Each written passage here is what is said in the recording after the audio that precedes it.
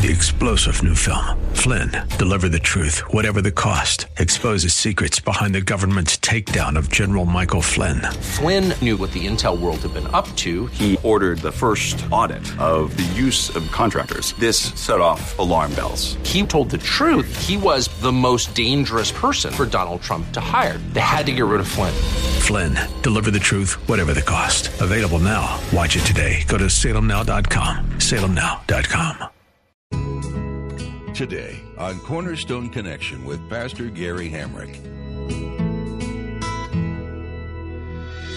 Real love is calling, listen, truth opens up your eyes. Mercy is waiting for you with every sunrise. You don't leave being Jewish when you become a Christian. Just simply means you've accepted that Christ is Messiah, okay? You're still a Jew. Jews today who have believed in Jesus call themselves sometimes a completed Jew. They call themselves perhaps a Messianic Jew. They're still Jewish. But interestingly enough, of the 6 million Jews in the United States, you know how many now identify themselves as Christian? Okay, not necessarily evangelical, but as Christian? 1.7 million in the United States. This is Cornerstone Connection, the radio ministry of Pastor Gary Hamrick of Cornerstone Chapel in Leesburg, Virginia. Pastor Gary is teaching through Romans. Some in the Christian church have made the mistake of devaluing or ignoring the relevance of the Jewish people. Pastor Gary reminds you today that your God is the same God as theirs. Jesus is the Messiah that they've waited generations for. And it was Jewish people that started the first Christian churches. Jesus hopes that all Jews and Gentiles will come together under him and unite in his kingdom as one. Support Israel and the Jewish people. Pray that they'll see Jesus as the Messiah that he is. At the close of Pastor Gary's message today, I'll be sharing with you how you can get a copy of today's broadcast of Cornerstone Connection. Subscribe to the podcast or get in touch with us. But for now, let's join Pastor Gary in the book of Romans, chapter 11, with today's edition of Cornerstone Connection. Hope is an open ocean, jump in and you'll find the cornerstones, your connection, run towards your new life. Let's turn in our Bibles to Romans chapter 11 this evening. Romans chapter 11. We have Bibles for anyone who needs one. We always try to provide Bibles for you so that everyone can follow along. So raise a hand if you need a Bible tonight. Page 843 in those church Bibles.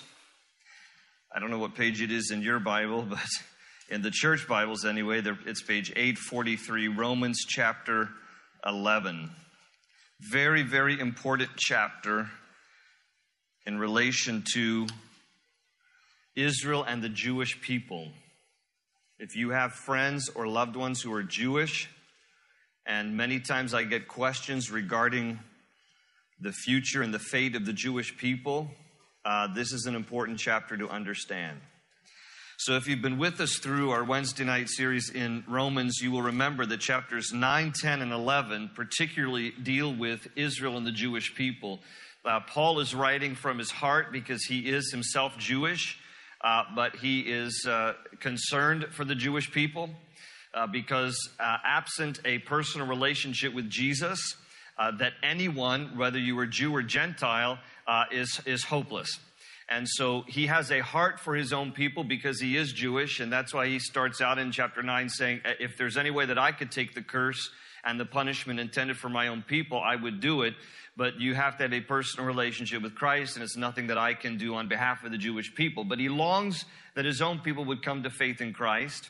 Last week when we looked at chapter 10, if you'll look back at the first 4 verses, he says, brothers, my heart's desire and prayer to God is for the Israelites, is that they may be saved. For I can testify about them that they are zealous for God, but their zeal is not based on knowledge, since they did not know the righteousness that comes from God, and sought to establish their own. They did not submit to God's righteousness.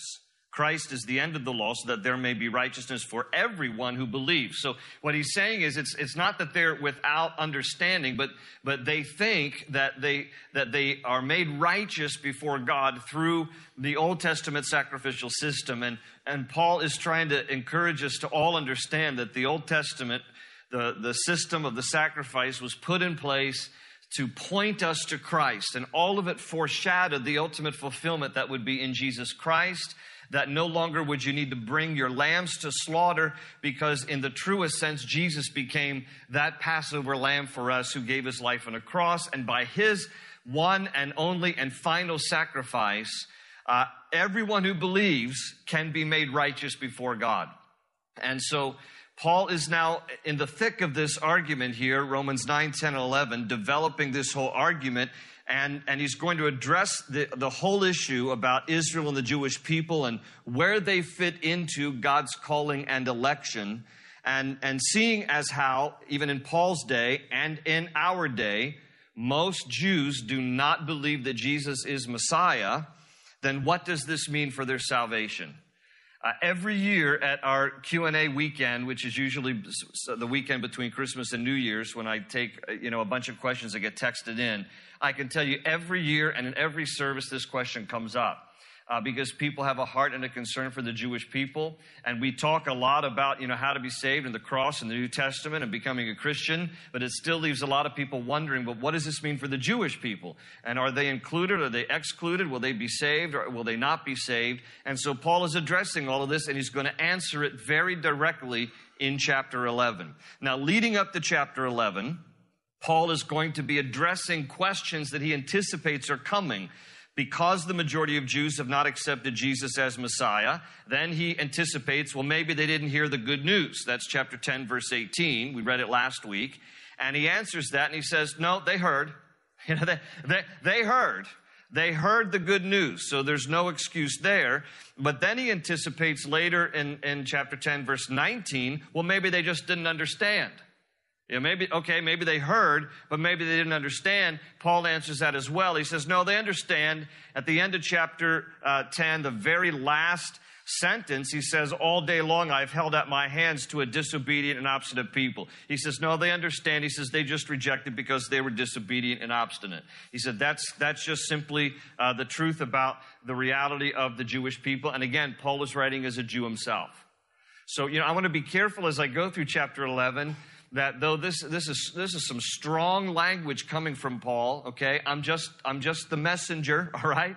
The message is from God, and we need to understand this because we should all have a heart for Jewish people and want to pray for Jewish people. But we need to understand where they fit in terms of God's calling and election, and Paul is going to outline this here. And so in chapter 11, he's going to begin, look at the first verse, and he begins with a question. I ask then, did God reject his people? So again, on the screens here, he continues to make this anticipating questions in objection to his position here. And he says, well, maybe God has rejected them altogether. He says, maybe people are wondering that God has just simply rejected the Jewish people altogether.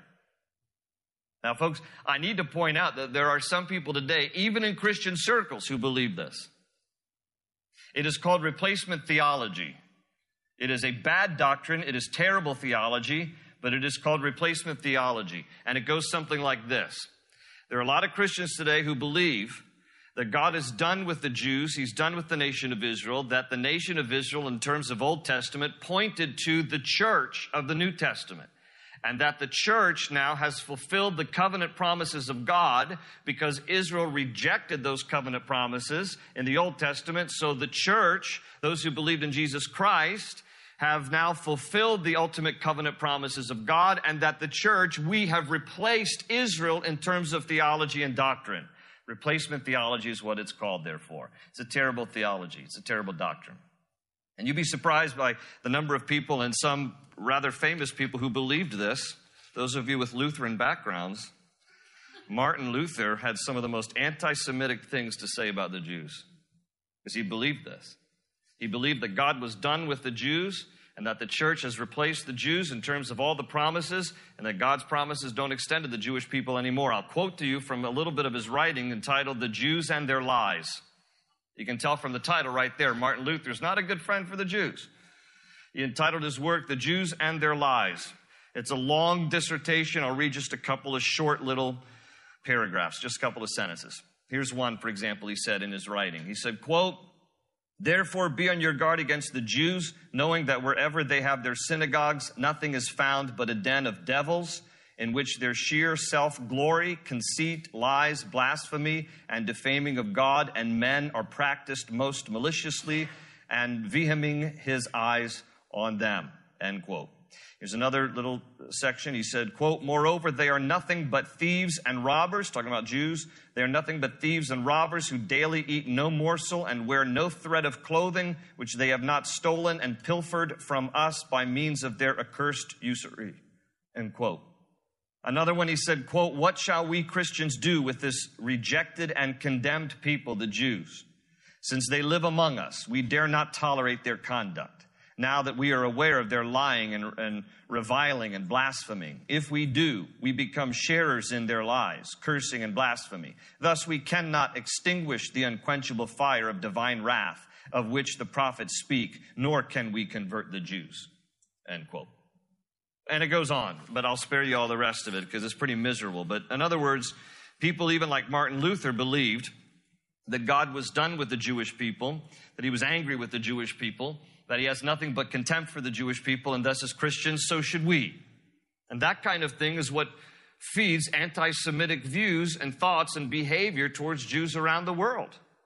It is interesting, isn't it, that though there are only around 16 million Jews around the world, there are few races or groups of people or nationalities that have more vitriol and more hatred towards than the Jewish people. It's an amazing thing when you think about how so few there are, and yet such anti-Semitism, such hostility, such animosity. Why is this?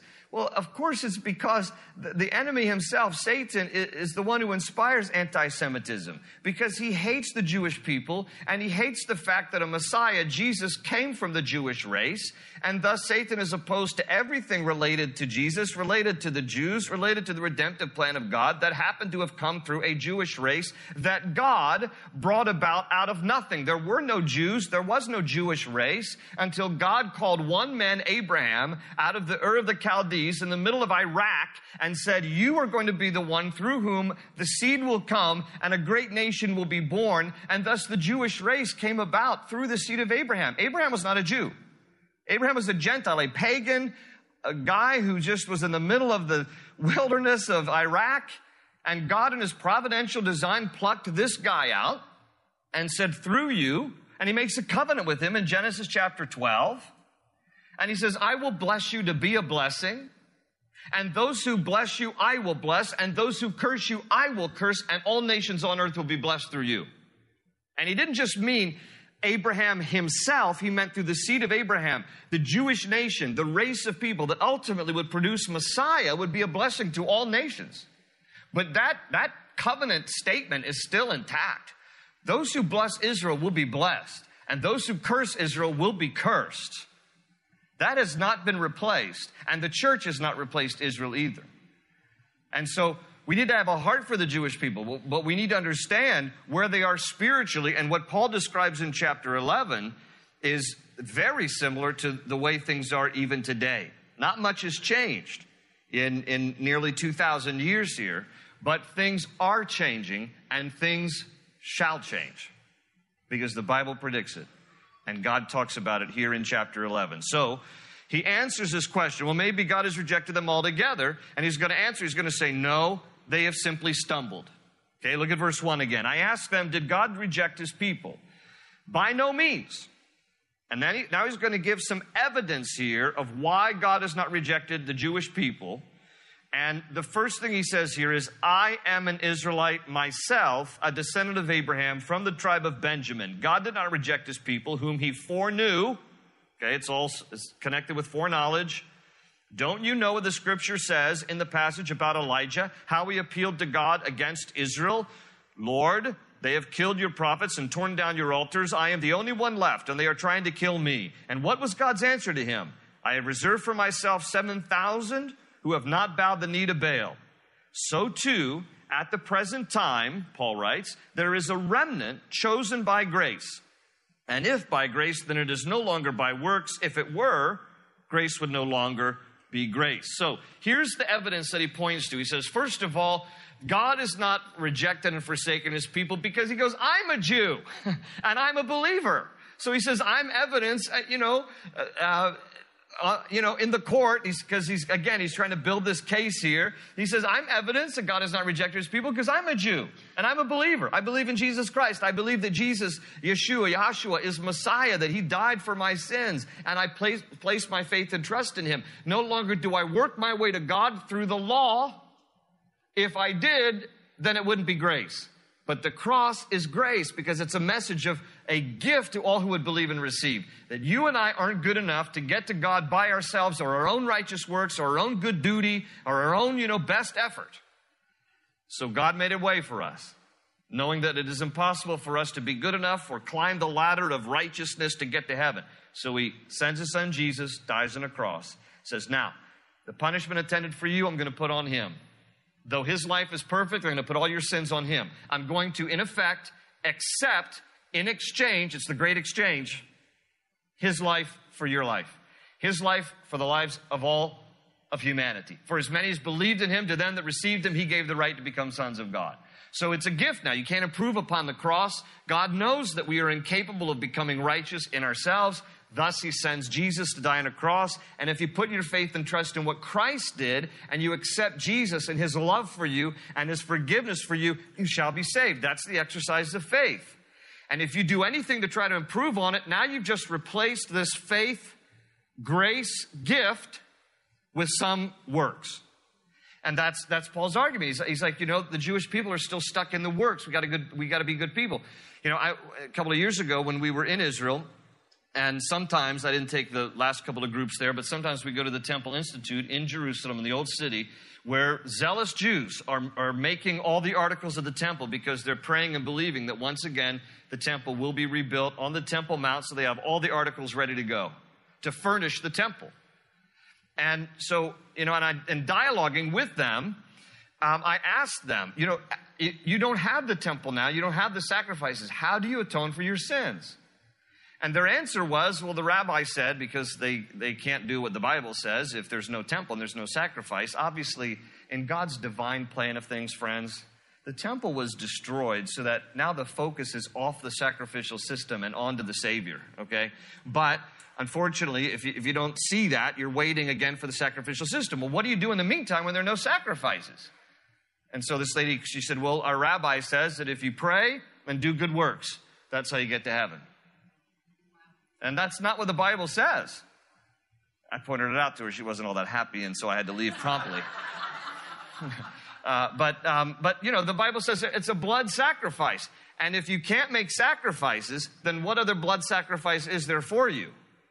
Well, it's the one blood sacrifice that was paid for all by one for all time, and that's the sacrifice of Jesus and his death and his sacrifice on the cross. So it's not by works are we saved. Paul says, I'm a Jew and I'm a believer. I'm evidence that God has not rejected his people. And then the other case he makes in here, number 2 on the list, is that God always has a remnant. And he points in the past, he says, remember Elijah?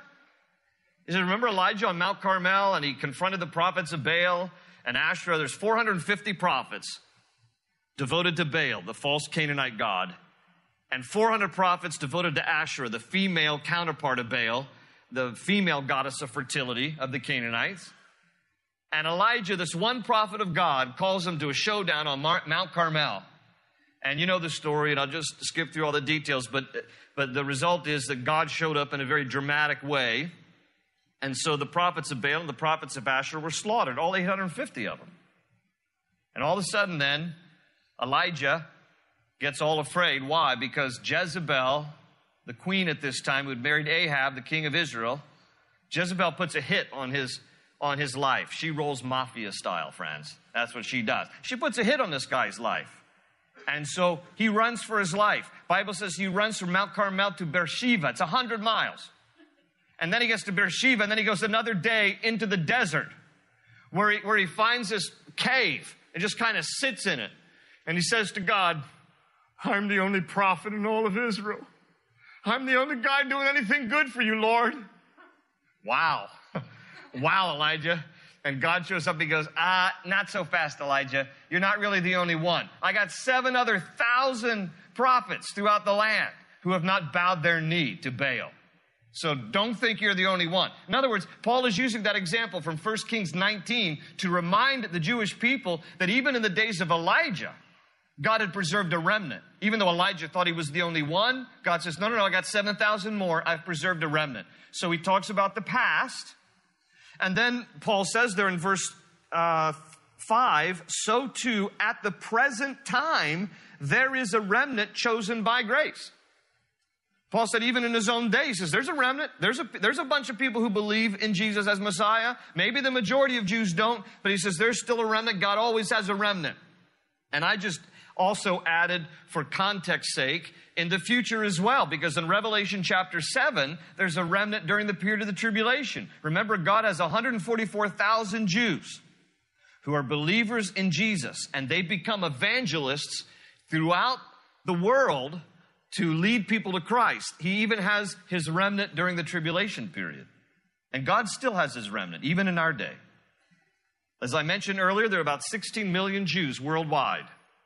About equal number in the U.S. as are in Israel. It's about 6 million Jews in Israel, about 6 million Jews in the United States, and the remaining 4 million around the world. Of the Jews in the United States, this is a remarkable number, folks, but of the 6 million Jews in the United States who identify themselves as Christians, as believers. Now listen, you don't leave your Jewishness. You don't leave being Jewish when you become a Christian. It just simply means you've accepted that Christ is Messiah, okay? You're still a Jew. Jews today who have believed in Jesus call themselves sometimes a completed Jew. They call themselves perhaps a Messianic Jew. They're still Jewish. But interestingly enough, of the 6 million Jews in the United States, you know how many now identify themselves as Christian? Okay, not necessarily evangelical, but as Christian. 1.7 million in the United States. Now, there's still great work to be done in Israel. Because in Israel, again, about the same equal numbers, 6 million Jews in Israel, about 6 million Jews in the United States. Of the 6 million Jews in Israel, only 20,000 proclaim to be Messianic Jews. It's about 1% of the population. So the work is still, needs to be done in Israel. And the only thing that I can say would be the reason between if there's about equal number of Jews in both the United States and Israel, but 1.7 million identify themselves as Christians in the U.S., 20,000 in Israel, it has to be the influence of the church. It has to be evangelical Christians in the United States who are leading their friends and co-workers to Christ to an understanding that Jesus is in fact the Messiah who died for the sins of the whole world, Jew and Gentile alike. So even in our day, God has preserved a remnant. There are more and more Jews coming to faith.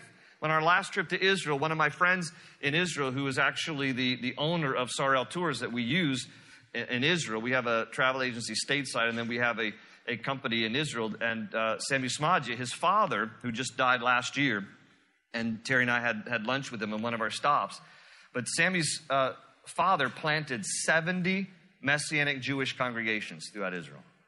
And so it is still a wonderful work of God's Spirit, and increasingly so among Jews today. And many of you have, I've given the pulpit over to some who are Jewish believers. Ronnie Cohen has taken the pulpit. Amir Sarfati has taken the pulpit. Rob Schenck has taken These are Jewish believers in Christ. Okay? They're not an anomaly, but they are a minority.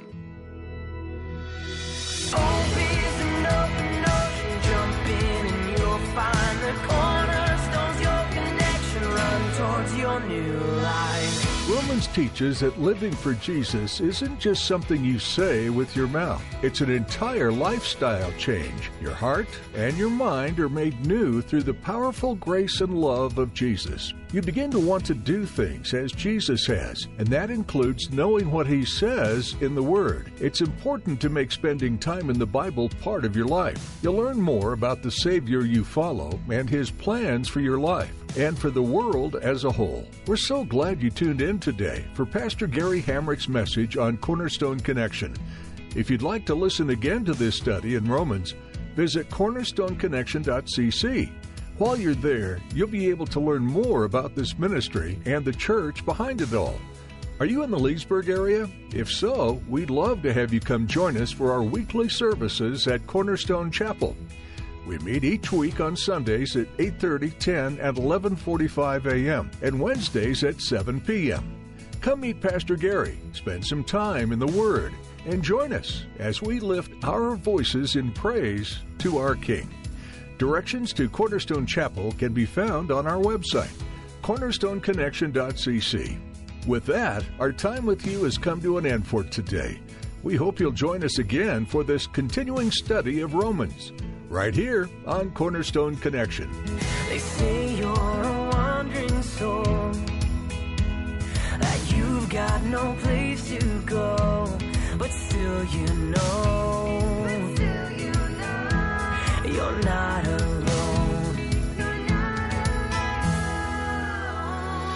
Real love is calling, listen, truth opens up your eyes. Mercy is waiting for you with every sunrise. Hope is an open ocean, jump in and you'll find the cornerstones, your connection, run towards your new life.